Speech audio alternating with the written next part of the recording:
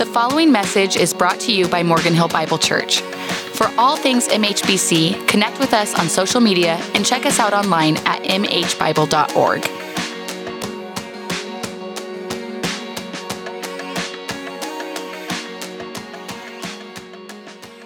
Hey, if you have a Bible this morning, open it up to the book of Matthew. The book of Matthew, we're going to be in Matthew chapter 9 this morning. If you're new to Christianity, you're checking it out. Matthew is the first book of the New Testament. And so we're going to be in the 9th chapter, looking at the last 4 or 5 verses there. We are wrapping up our series called Good News, why it's so important that we invite others to this journey of faith that God has called us to. Next week, we are launching into a series that will be in for the next couple of months called Explore God.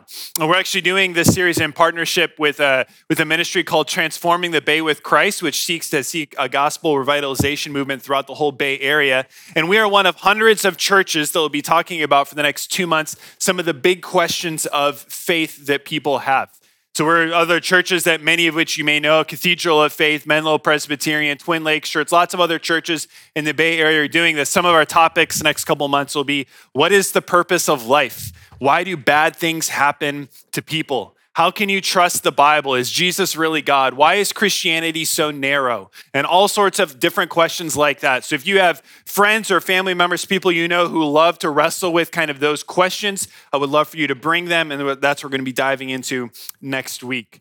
Well, today as we're in Matthew chapter 9, this is wrapping up this series. One of the astonishing things of living in this time and in this place is that the internet has changed a lot of life. Right? Like understatement of the day, right? Internet has changed a lot of life. And many of us, and certainly many of you, even more so than me, remember what life was like in the pre-internet and even pre-computer age. And one of the many things that the internet has changed for so many people is how you would go to get a job. Right? Because now if you are looking for a job, what's probably one of the very first things you're going to do? You're going to go online and you're going to search for jobs. And so how did people used to get jobs? Well, kind of a few ways. Number one, which still happens to this day, you're referred by someone, right? A friend or a family member is like, hey, so-and-so would be great at this. And they reach out to you or the employer does. And that still works today. That's great. But outside of that personal connection before the internet, you basically had 2 options. One was you would get a newspaper. Remember those? Remember newspapers? And you would look through the classified section to find who was hiring, and you'd highlight the phone numbers that you wanted to call and reach out to inquire. Or you would start walking around and you would look for shops or businesses with this sign in their window. Who has, I guess we're paused. There it is. Who has a help wanted sign in the window, right? Because it's a sign that says, hey, we need more people to work here. And so you'd go in and you'd inquire to the position as to what is needed. In Matthew chapter 9, I think it's as if Jesus is holding up a help wanted sign. Not that Jesus needs our help, but Jesus is inviting you and me to partner along with what he is doing in the world. And as Christians, we get this amazing task and amazing privilege to be a part of what Jesus wants to accomplish here. And he invites you and I along with him. So let's read our passage for this morning. Matthew 9, starting at verse 35, says this. And Jesus went throughout all the cities and villages, teaching in their synagogues and proclaiming the gospel of the kingdom and healing every disease and every affliction. When he saw the crowds, he had compassion for them. Because they were harassed and helpless like sheep without a shepherd. Then he said to his disciples, the harvest is plentiful, but the laborers are few. Therefore, pray earnestly to the Lord of the harvest to send out laborers into his harvest. This morning, we're looking at 4 ways that we can partner with what God is doing in the world through this passage and what Jesus highlights. And the first way is that we can catch Jesus's heart for the lost. The first way to partner with what Jesus is doing in the world is to catch Jesus's heart for the lost. The crowd in verse 36 has a description. It says they were harassed and helpless like sheep without a shepherd. Now, harassed and helpless, we shouldn't think this in a physical way. They're not like scared for their safety, so they're running out to find Jesus out in the wilderness. But this is the spiritual condition in which Jesus perceives their hearts, that they are helpless, they're harassed, they're looking for fulfillment, looking for things in all the wrong places, not resting, not trusting in God. And so he uses a metaphor that they're like sheep without a shepherd. This metaphor for them would have had both cultural as well as biblical and spiritual significance that his audience would have readily understood. Culturally, they were in an agricultural area where sheep were prevalent. And there's a reason why walking around and hiking in California, you don't see wild sheep roaming the countrysides here, because sheep without a shepherd don't survive for very long. They're not a wild animal. They need a shepherd to protect them. And so they would have understood that this is a bad situation to be a sheep without a shepherd.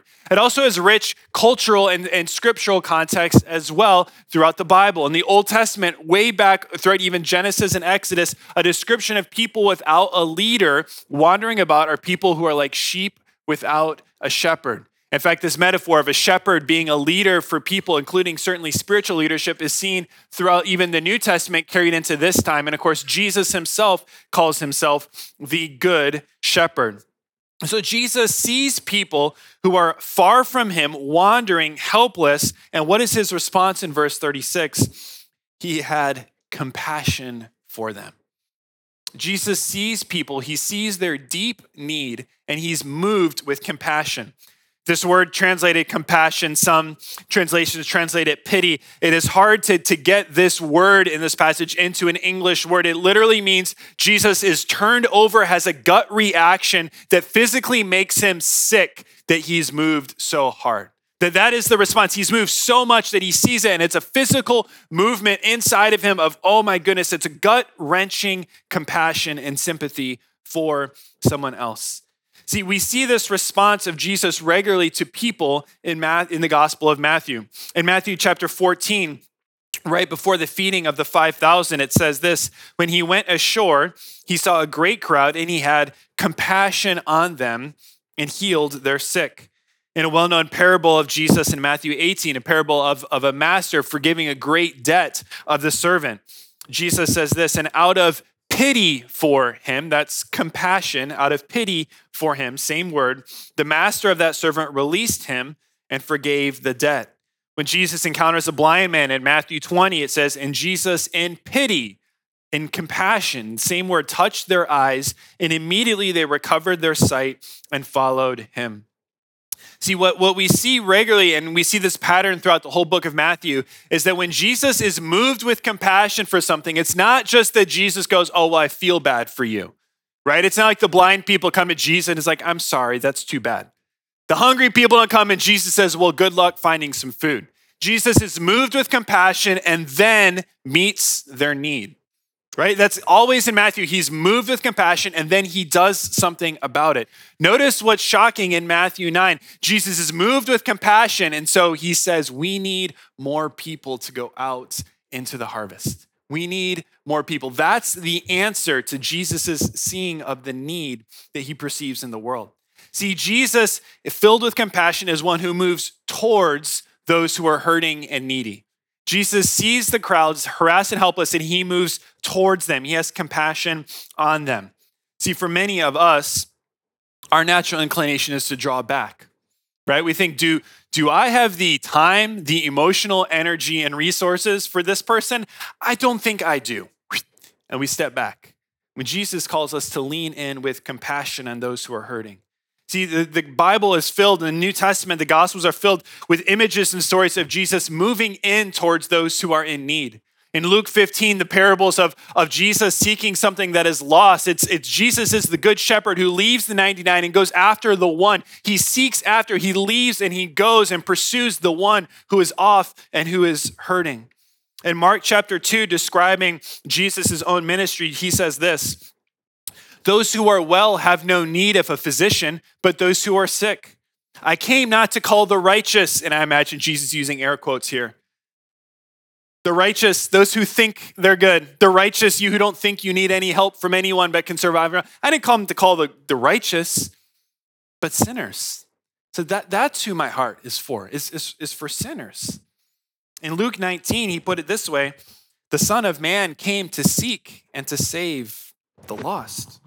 That Jesus' heart always goes out in compassion towards those who have great need. See, when we think of what it looks like to be a spiritually mature person, when we think of what it looks like to be a mature church, we cannot separate evangelism from spiritual maturity. Because we see here the very heart of Jesus always goes towards those who are lost, towards those. And so if we love Jesus, so should our heart, so should our lives be. Perhaps a lack of evangelism in our lives, perhaps a lack of evangelism in the churches that we are in is a sign of a greater spiritual immaturity on our part. Because look at this, you cannot say that you love Jesus and not love those who are lost. You cannot say, I love Jesus, but I don't care about the people around him.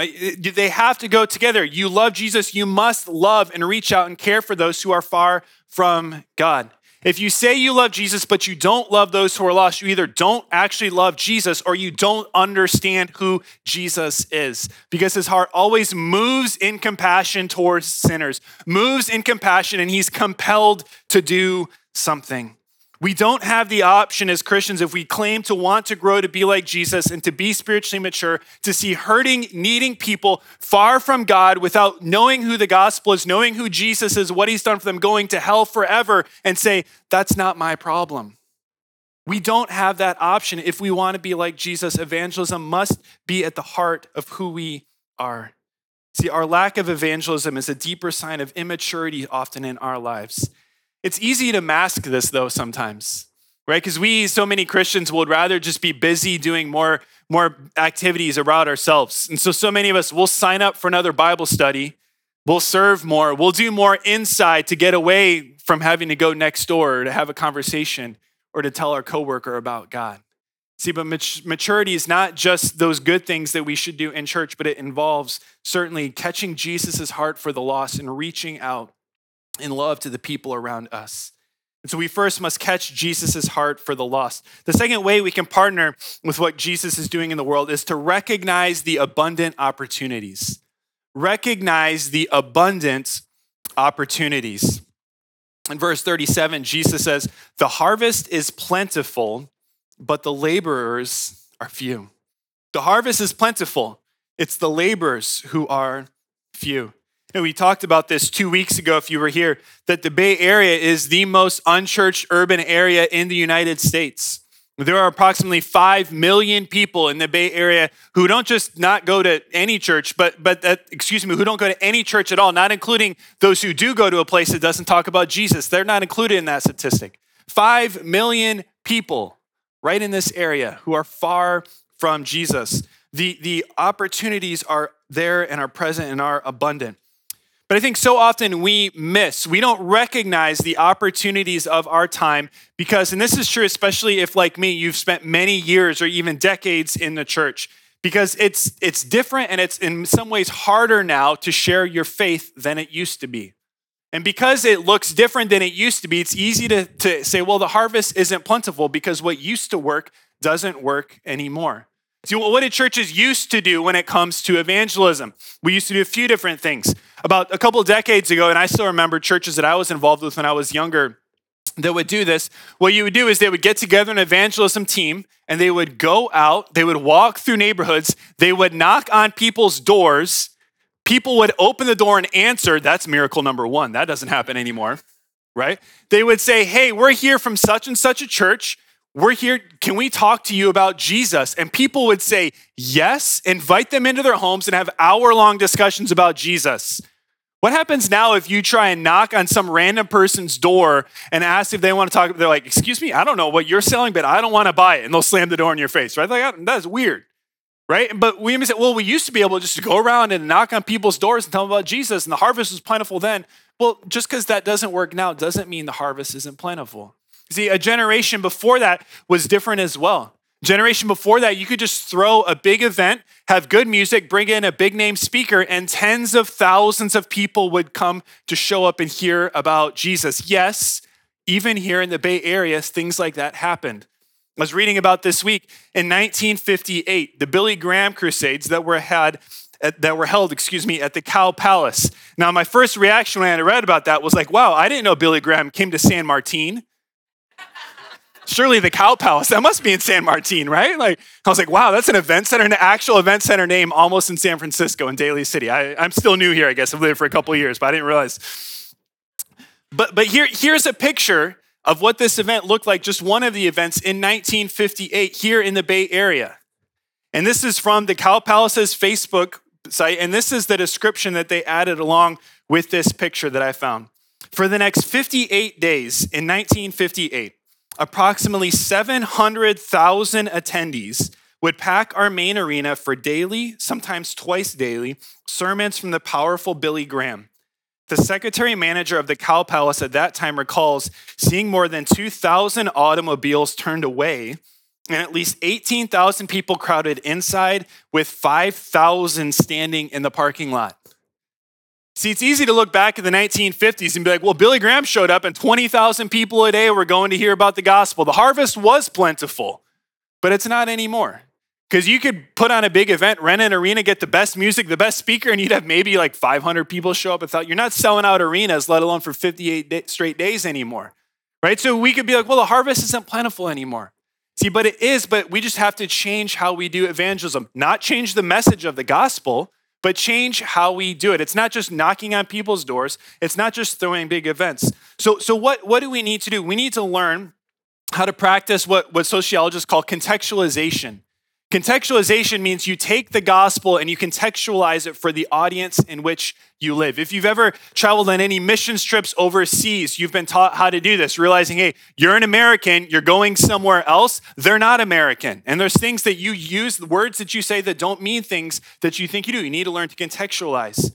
See, for some of us, we've lived in a Christian culture for too long. We don't contextualize our faith. And so we go to share the gospel and people are like, what are you talking about? Right? We'll go to our coworker and be like, hey, did you know the Bible says you're a sinner and that unless you repent of your sins, you're going to go to hell, but Jesus died for you on the cross? They're like, what are you talking about? What's the Bible? Who are you to call me a sinner? And I don't want anything to do with what you have to talk about. Right? They're like, that is so foreign. You are so weird. Now, was everything that you just said biblically true? Well, yes, it was. But they're not from your context. They have no idea what you're talking about. And so we need to learn, how do we contextualize the gospel for the place that we live? The place that is, yes, the most unchristian urban area in the United States, but also possibly the most affluent area in the entire world. How do we share the gospel, the good news of what Jesus has done in this place? Well, see, the reality is that every single person you know, no matter how far they are from God, are worshiping something. All of us worship things. We look to something for our ultimate significance, value, meaning, relationship in our lives. We're worshiping something. Find what people are worshiping and where it comes up short in their lives, and that's where the gospel can be put in. What do people worship in the Bay Area? We worship career. We worship power. We worship technology. We worship innovation. We worship all of these things. And so to the coworker that you work with who's been worshiping their career, you can say, hey, listen, I know you've been pursuing that position for so many years and you finally got it. But is it just me or have you noticed, have you ever asked yourself, is there more to life than just getting up higher on the ranks, getting a little bit bigger house, buying a newer car? Is that really bringing you meaning and satisfaction in life? Because I know for me, it's not. But there's something that I found that actually does bring meaning and satisfaction in life. What have you just done? You've talked to something they've worshiped, shown how it comes up short, and you've introduced Jesus into the conversation. Or you could go to your coworker and say, hey, don't you hate that there is constant pressure on us at this job?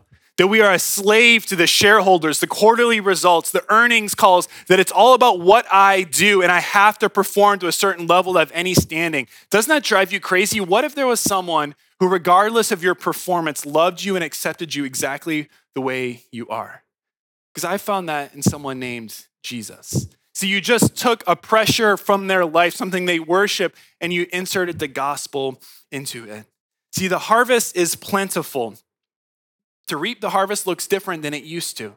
It's not big events. It's not just randomly talking to people, but through relationship, the harvest is plentiful in our neighborhoods, in our schools, at our works, all the places that God has sent us to. A third way that we can partner with what Jesus is doing in the world is to commit to intentional prayer. Commit to intentional prayer in your life. See, the response of Jesus to the lack of the laborers is actually quite shocking in verse 38. Therefore, pray earnestly to the Lord of the harvest to send out more laborers. To my knowledge, this is the only prayer request where Jesus asks his disciples to pray for something. Hey, listen, there's this huge need. What I need you to do, disciples, is to pray that God would send out more workers. There's so many people who want to, so many people who need the gospel. Pray that God would send out more people into the harvest. Now, we've been challenging you the last couple weeks to pray for 5 people in your life who are far from God, but relationally close to you. And I hope that the reason we've done that is not so that by next week, when we're at the next series, you can be like, whew, you can stop praying for them. Good. That was a hard couple weeks, praying for the lost. I'm glad that item's off my bucket list. But to start to bring up to you, hey, this praying for the lost, it should be a regular part of your life. And yes, by God's grace, maybe hopefully you'll see people come to know Jesus. It doesn't mean your goal is to get that list down to 0 and be like, don't have to pray anymore, but that you would start to add more people onto it as you start to see the gospel go forth and people's lives get changed. See, a ripe harvest without workers just becomes a waste. The harvest is ripe, but if there's no workers, it becomes a waste. I learned this in a very real way this summer in our life. We've lived in our house now for about 9 months, and so this is our first summer with the trees that we have in our house, and we discovered this summer that one of our trees in our backyard is a nectarine tree, and that thing was cranking out nectarines this summer. It was awesome. I was eating like 2 or 3 a day, giving them out to anyone and everyone. I was like, who wants a dozen nectarines? Take some nectarines, take nectarines, take nectarines. I was giving them out everywhere. And when we left for vacation in August, I still had several dozen nectarines that were up in our tree. When we got home from vacation, I had several dozen nectarines that were rotting on the grounds. Right? And now it's my project to scrape them off and to clean them up and to get them gone. Why? Because the harvest was plentiful, but there was no one there to work it. I had left. The harvest is plentiful, but we need to pray that God would send out workers into the harvest. See, why is prayer so important for evangelism? Why are prayer and evangelism, why does it go hand in hand? There's so many reasons. I just want to highlight a few. First, it's that it's through prayer that we start to catch God's heart for the lost. Remember that first point that we would understand Jesus' heart for the lost people? How do we catch God's heart for the lost? How do we make what Jesus loves what we love? It's through prayer. See, prayer is not so much you telling God what you need, but you aligning your heart to God's will for your life in this world. And as you pray, you'll start to catch God's will for the world and his heart for people in your life, his love for those who are lost, and you will start to catch that love for other people in your life as well. In fact, I think it's safe to say you will not catch God's heart for the lost unless you start praying for people in your life. Unless you start praying, you will not care about lost people like how God does. That it's through prayer that God will cultivate in your heart and in your life a love for people who are far from God. Prayer is so important for evangelism. Secondly, because we're fighting a spiritual battle. That we fight a spiritual battle. It puts it this way in Ephesians 6, Paul writes this, "For we do not wrestle against flesh and blood, but against the rulers, against the authorities, against the cosmic powers over this present darkness, and against the spiritual forces of evil in the heavenly places." See, it's a reminder when you share your faith that you're stepping to the front lines of what God is doing in the world. Whenever you're in a church and you've been in church for a while, if you've ever heard people talk about spiritual warfare and you're like, that's weird, I've never experienced anything like that in my life. Start sharing your faith and you'll start to see some things happen. Start to share your faith, because when you share your faith, you're putting yourself at the front of what God is trying to do in the world, and suddenly you'll realize, oh my goodness, I need to pray now more than ever. I need to pray now more than ever. Why? Because you recognize this is a spiritual battle. It's not me that's changing lives. Yes, God's using me, but it's the Spirit that is doing it. And prayer reminds us that it's a spiritual battle that we all are participating in. A third reason why prayer is so important for evangelism is that it teaches us to rely on the Holy Spirit. It teaches us to rely on the Holy Spirit. Now, this is helpful for me in two specific ways. First, it helps me to remind myself that I'm relying on the Spirit's work in the life of the other person. You know, the great thing about evangelism, what does God call you to? He calls you to be faithful in sharing the gospel, faithful in the opportunities he gives you. Doesn't have a soul quota that he's looking for you to make every quarter. He isn't out there like, oh man, I had 5 for you this year. You only got to 2? What a shame. What a shame. No, what is he saying? He said, I want you to be faithful. Who are the results up to? Ultimately, it's up to what the Holy Spirit does through you, right? You could be faithful in every opportunity to share the gospel for the next 5 years and not see anyone make a decision. You could be faithful in sharing the gospel for the next 3 months and see 20 people make a decision for faith.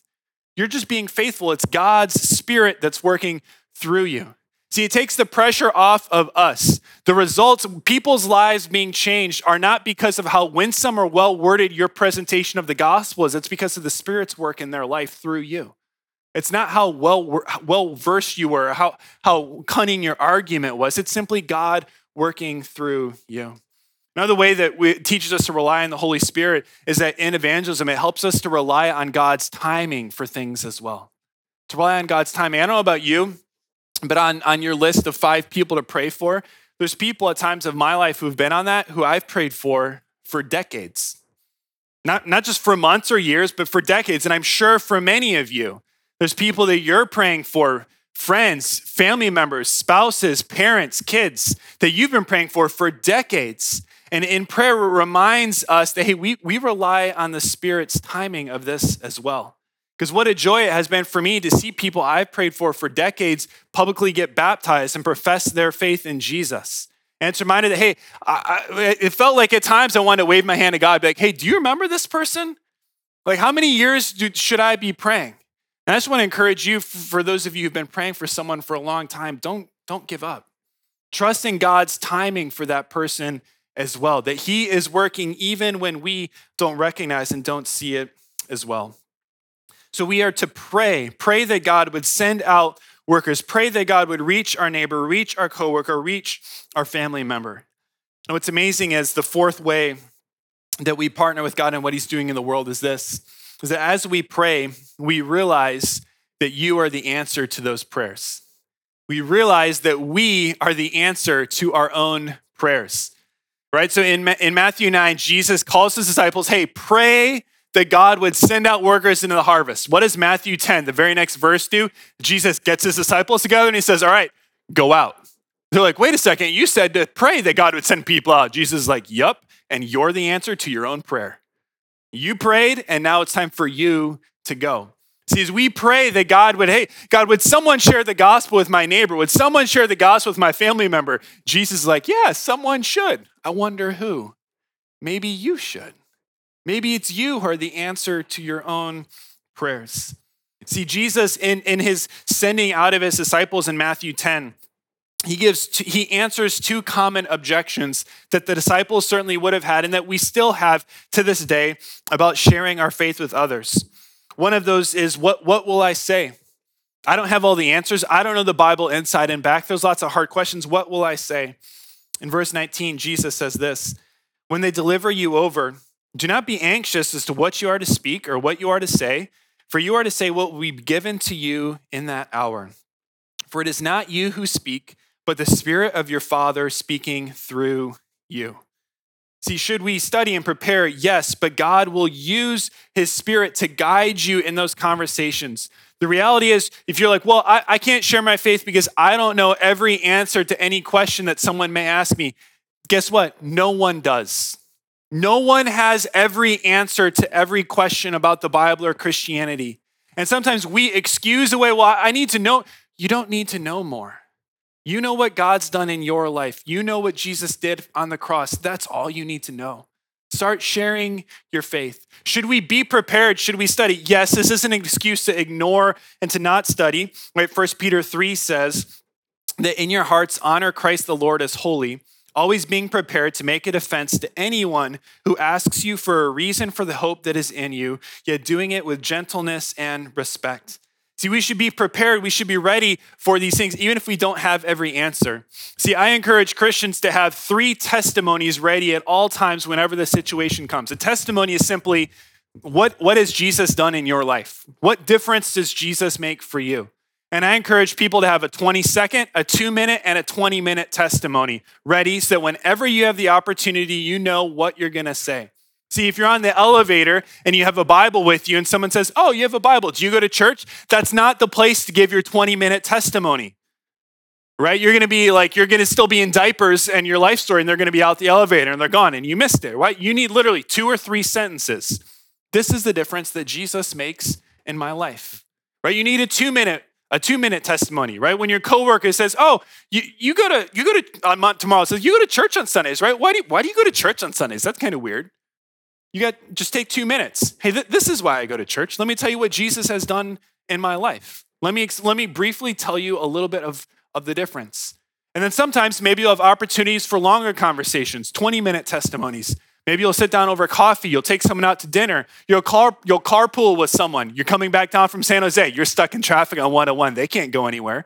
You're like, all right, now I got at least 20 minutes, maybe an hour. Who knows, right? Like, I got a long time. Let me tell you about what Jesus has done in my life. You don't have to have every answer before you start to share your faith. Be honest if they ask questions you don't know. It's okay. I don't know that either. I don't know. But let me tell you what I do know. Let me tell you what difference that the Bible, what Jesus, the gospel has made in my life. A second objection that people often have to sharing their faith is that they're scared. They're fearful. It's hard. What does Jesus say to his disciples? Verse 26, have no fear of them, for nothing is hidden that will not be revealed, covered that will not be revealed, or hidden that will not be known. Verse 28, do not fear those who kill the body but cannot kill the soul. Rather, fear him who can destroy both soul and body in hell. What Jesus reminds us of is that the worst that a person can do pales in comparison to what God can do. We need to stop fearing the opinion of others and start actually fearing what God has and what he says to us. And the reality is, when it comes to fear in our lives, the reality is that most people are not hostile towards your religious beliefs. Some are, but most people are not hostile towards you or your religious beliefs. Lifeway Research did a study a few years ago. They surveyed several thousand unchurched people, meaning 0 religious affiliation, 0 church attendance in over 6 months. They asked them this question: when someone wants to talk about their religious beliefs, how do you respond? 47%, I discuss it freely. 31%, I'll listen, but I won't actively participate. 12%, I'll discuss it with a little bit of discomfort. 11%, I'll change the subject as soon as possible. Right? And you've probably talked to someone like that. I have before, the 11%. But there's an 89% chance that the worst they're going to do is quietly listen to you. There's a 47% chance that they're going to lean in and ask you questions. Sometimes in my head, I think it's an 89% likelihood they're going to change the subject, and 11% they're going to but it's the opposite. Right? Like they're not going to be offended for the most part. They're going to be interested and ask questions. See, it's all about this personal relationship. God has placed you in relationship with others for a reason. This same study asked people, what would be an effective way to get you to visit a church? There's over 10 answers listed. Most of them were between 18 to 28% of people said, I would go to church for that. There are things like if I saw a video, if I got sent a postcard, saw a social media ad, saw an outdoor sign outside a church inviting me in. There was 2 ways, though, that over 50% of people said, I would go to church. 51% of people say if a friend invited me, I would go to church with them.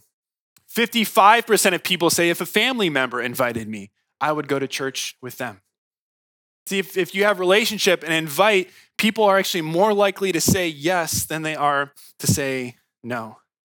See, we need to be active in sharing our faith, showing the love of Jesus towards others, not afraid of their response, even though we don't have all the answers. Penn Jillette is a well-known entertainment illusionist, kind of magician, and he's also a well-known atheist. I was reading this week, he literally has a car with a license plate. Atheist is his license plate. Right? He likes his atheism. And he recounts a story from about 10, 15 years ago of when a businessman came after one of his shows and shared the gospel with him and gave him a Bible. And this was his response as a very hardcore atheist. He said this: I've always said, I don't respect people who don't proselytize. Proselytize is sharing your faith with someone else. I don't respect that at all.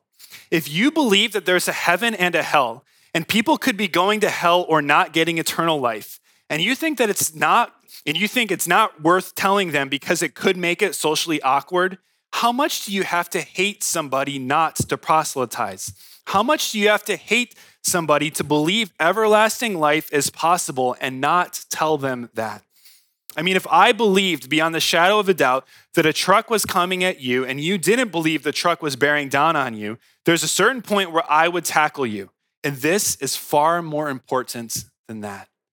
See, the reality is that we've been given the gift of eternal life, that Jesus has died and rose from the dead for our sin, and he sends us into the world to represent him. So would we catch Jesus' heart for the lost? See the opportunities around us? Be we committed to praying for the people in our lives that we come into contact with? And just a reminder that this week, when you pray, when you ask, man, would someone share the gospel with my friend, with my neighbor, with my schoolmate, with my coworker, with my family member? You are the one who's perfectly placed to do that. It'd be weird if I showed up. It wouldn't be weird at all if you did. So may we have the boldness to share and start to see the Spirit work through our lives as we share our faith with others. God, we thank you. We thank you that for so many of us in this room, someone shared what Jesus did in their life with us and cared enough about us to bring us to a church. God, maybe it was a parent, a grandparent, a family member, a coworker, a friend. But God, someone loved us enough, they wanted us to know what Jesus has done. God, would we love the people in our lives so much that we need to respond to their hurt? We are compelled in compassion to share the gospel with them. God, may this be a place of prayer for the lost. And as we pray, would we see that we are the answer to those prayers?